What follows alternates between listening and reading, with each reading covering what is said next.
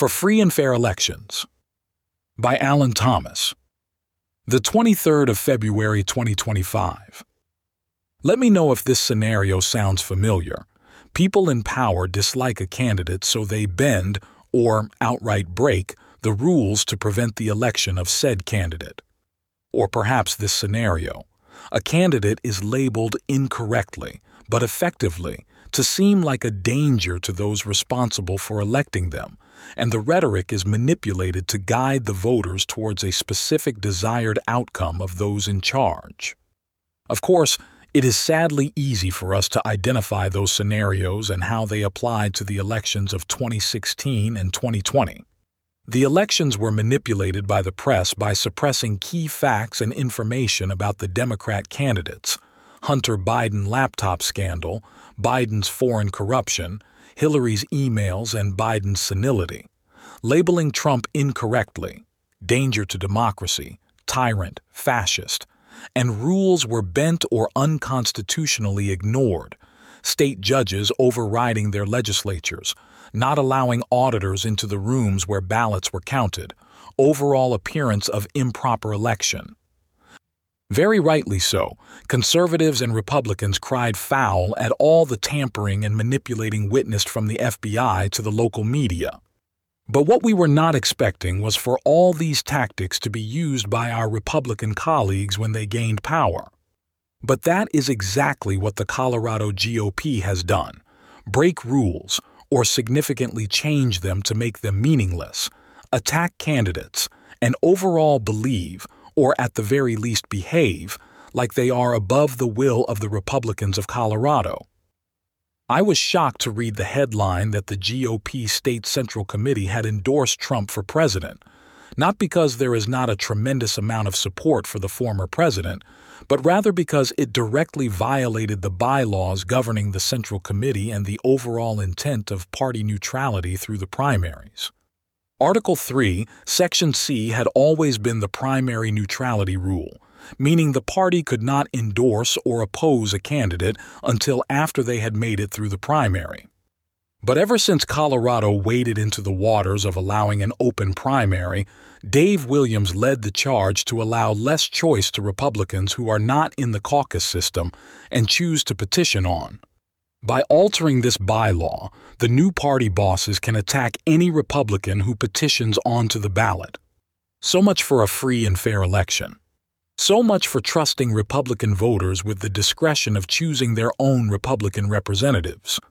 This leadership team touts the slogan but clearly does not trust the Republicans who do not support their exact method of electing Republicans. If 4 years ago the Colorado GOP had openly opposed Trump, this same leadership team would have rightly called foul. They would have attacked such a move as undemocratic, manipulative, and patently unfair. For a party that touts the rule of law, playing fast and loose with the rules strikes a more than hypocritical chord with the voters and the party members. Hamilton never penned truer words than when he wrote, "Nothing could be more ill-judged than that intolerant spirit, which has, at all times, characterized political parties."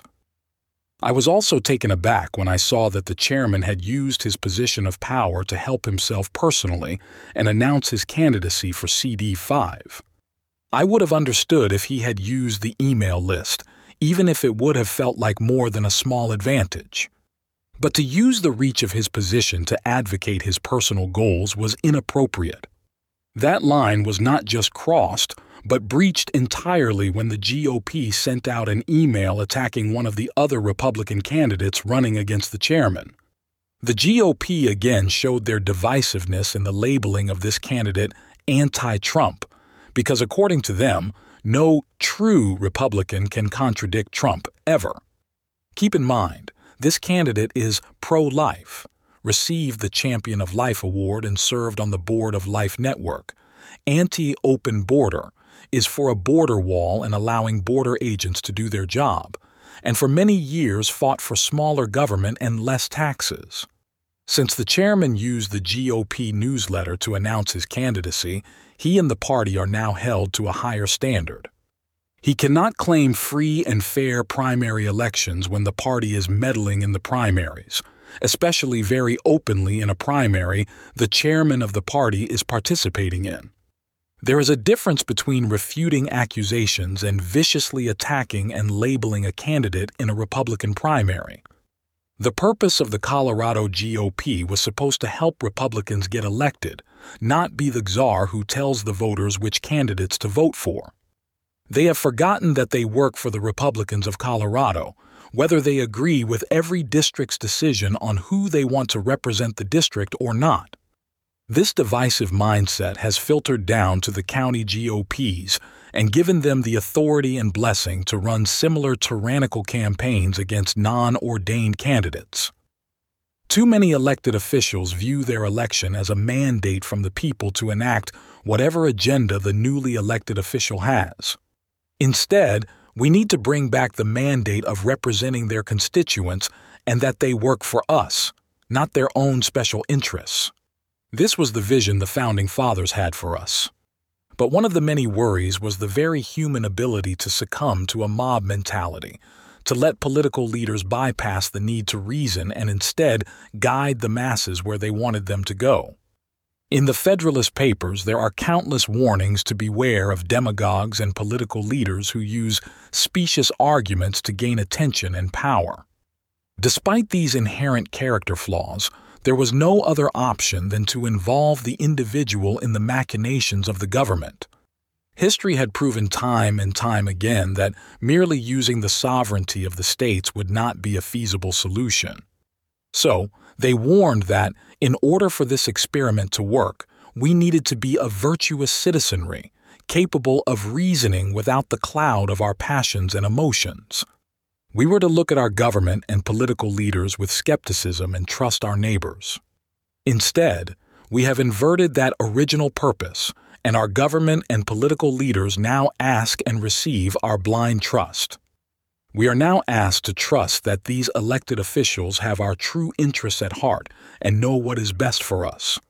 These elected officials know how to discern a rhino from a true grassroots conservative, not the Republican voters. They know that the caucus and assembly process are the only true Republican way to get the candidates that align with their interests. Will the officers of the Colorado GOP agree with the Republican Party platform, that, like the Declaration of Independence, all are created equal? Or does that equality only apply to pro-Trump, caucus, assembly apologists, paper ballot affirming Republicans, and all else are rhinos that do not deserve to be heard from? Do they still believe that people are the ultimate resource, and that the people, not the government, are the best stewards of our country's God-given natural resources? Or do they only believe that the people they agree with are the ultimate resource? One of the most dangerous developments of progressivism is the belief that the expert or the elected official knows best how to run the lives of the everyday person, a complete antithesis to our founding. The officers of the Colorado GOP serve all the Republicans and should serve their interests, whether they agree with them or not. It is not the duty or the role of the Colorado GOP to tell candidates whether they are welcome in the party. That is the role of the people.